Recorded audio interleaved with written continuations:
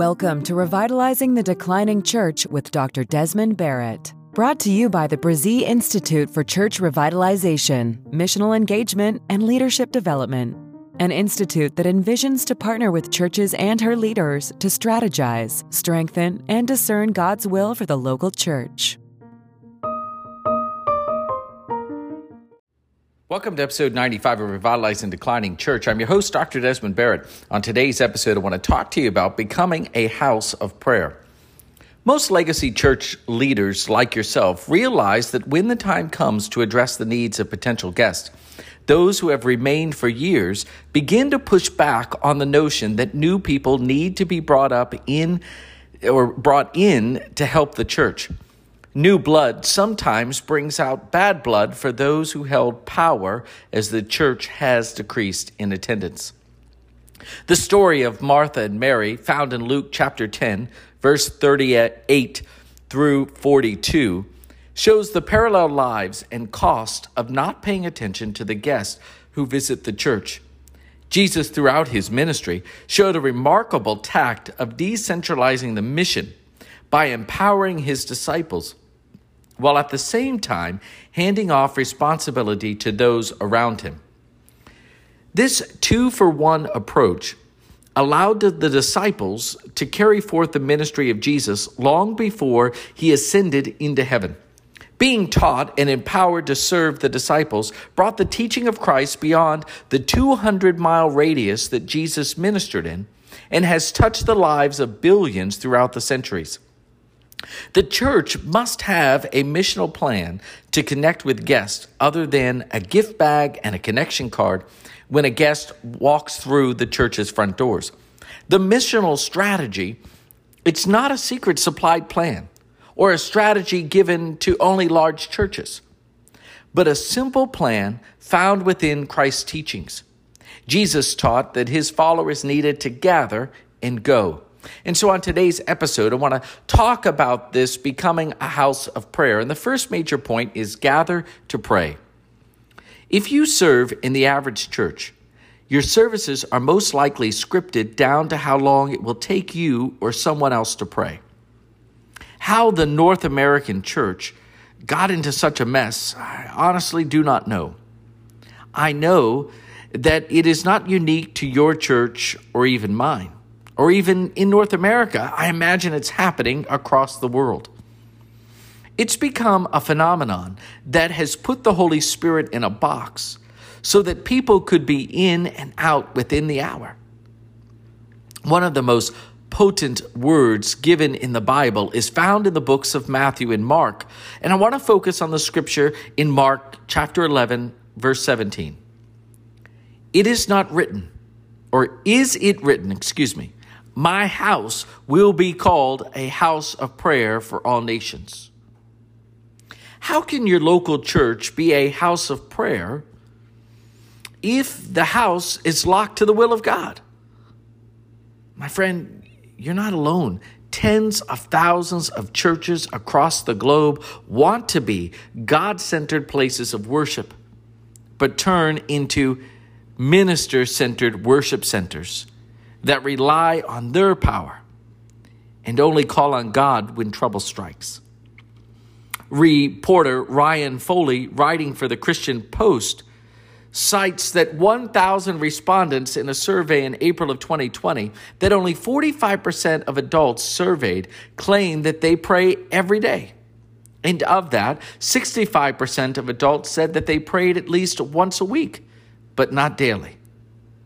The poll was at the beginning of an unfolding global pandemic that would take over 1.1 million American lives. If the church would not stop and pray during a once-in-a-100-year global pandemic, how can the church expect to become an authentic house of prayer?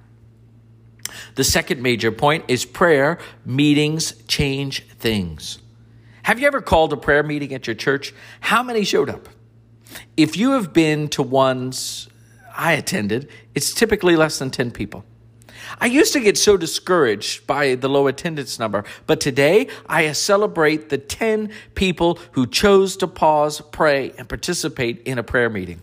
According to a research poll cited earlier, just 15% of those surveyed said they'd never prayed, while the remaining 17% said they pray irregularly.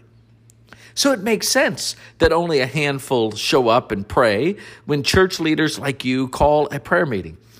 Some time ago, God placed in my own heart to call my local church to prayer. Why? Because we had many needs that needed addressing. Do you feel that at your own church? At the very least, there were no visitors, or at least none that would stay. And each Wednesday from 10 a.m. to 12 p.m., the church is called to prayer. Within the first 3 weeks of this focused prayer time, God provided 2 major blessings as we began to turn His house into a house of prayer time. A church member donated $50,000 to help with our physical needs as we were a legacy church with a lot of deferred maintenance, close to $1 million worth of deferred maintenance. And we've begun to address it. And within hours of that donation, mind you, can I just be honest, I've never seen a $50,000 donation until this one.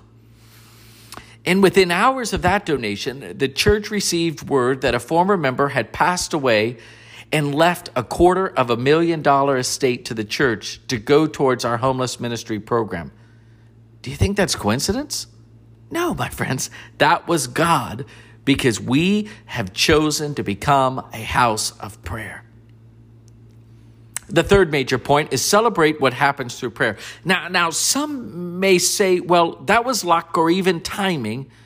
And I just say, look at God, my friends. When the church humbled themselves in prayer, God began to move on our behalf. Now, please do not hear what I'm not saying. If you pray, riches will not be dropped in your lap.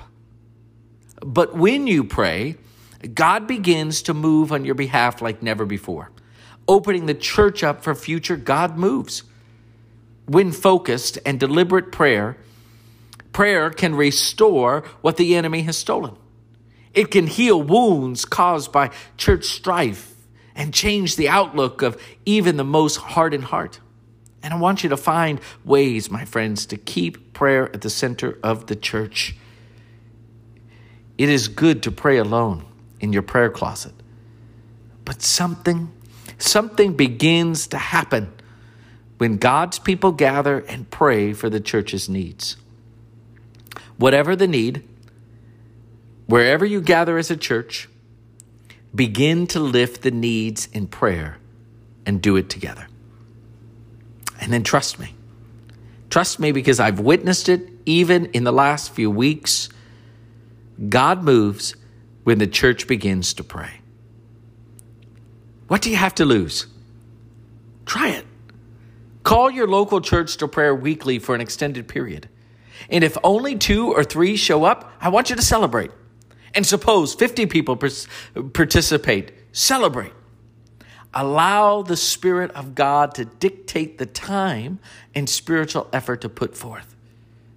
Trust the God process as you gather and turn His house into a house of prayer.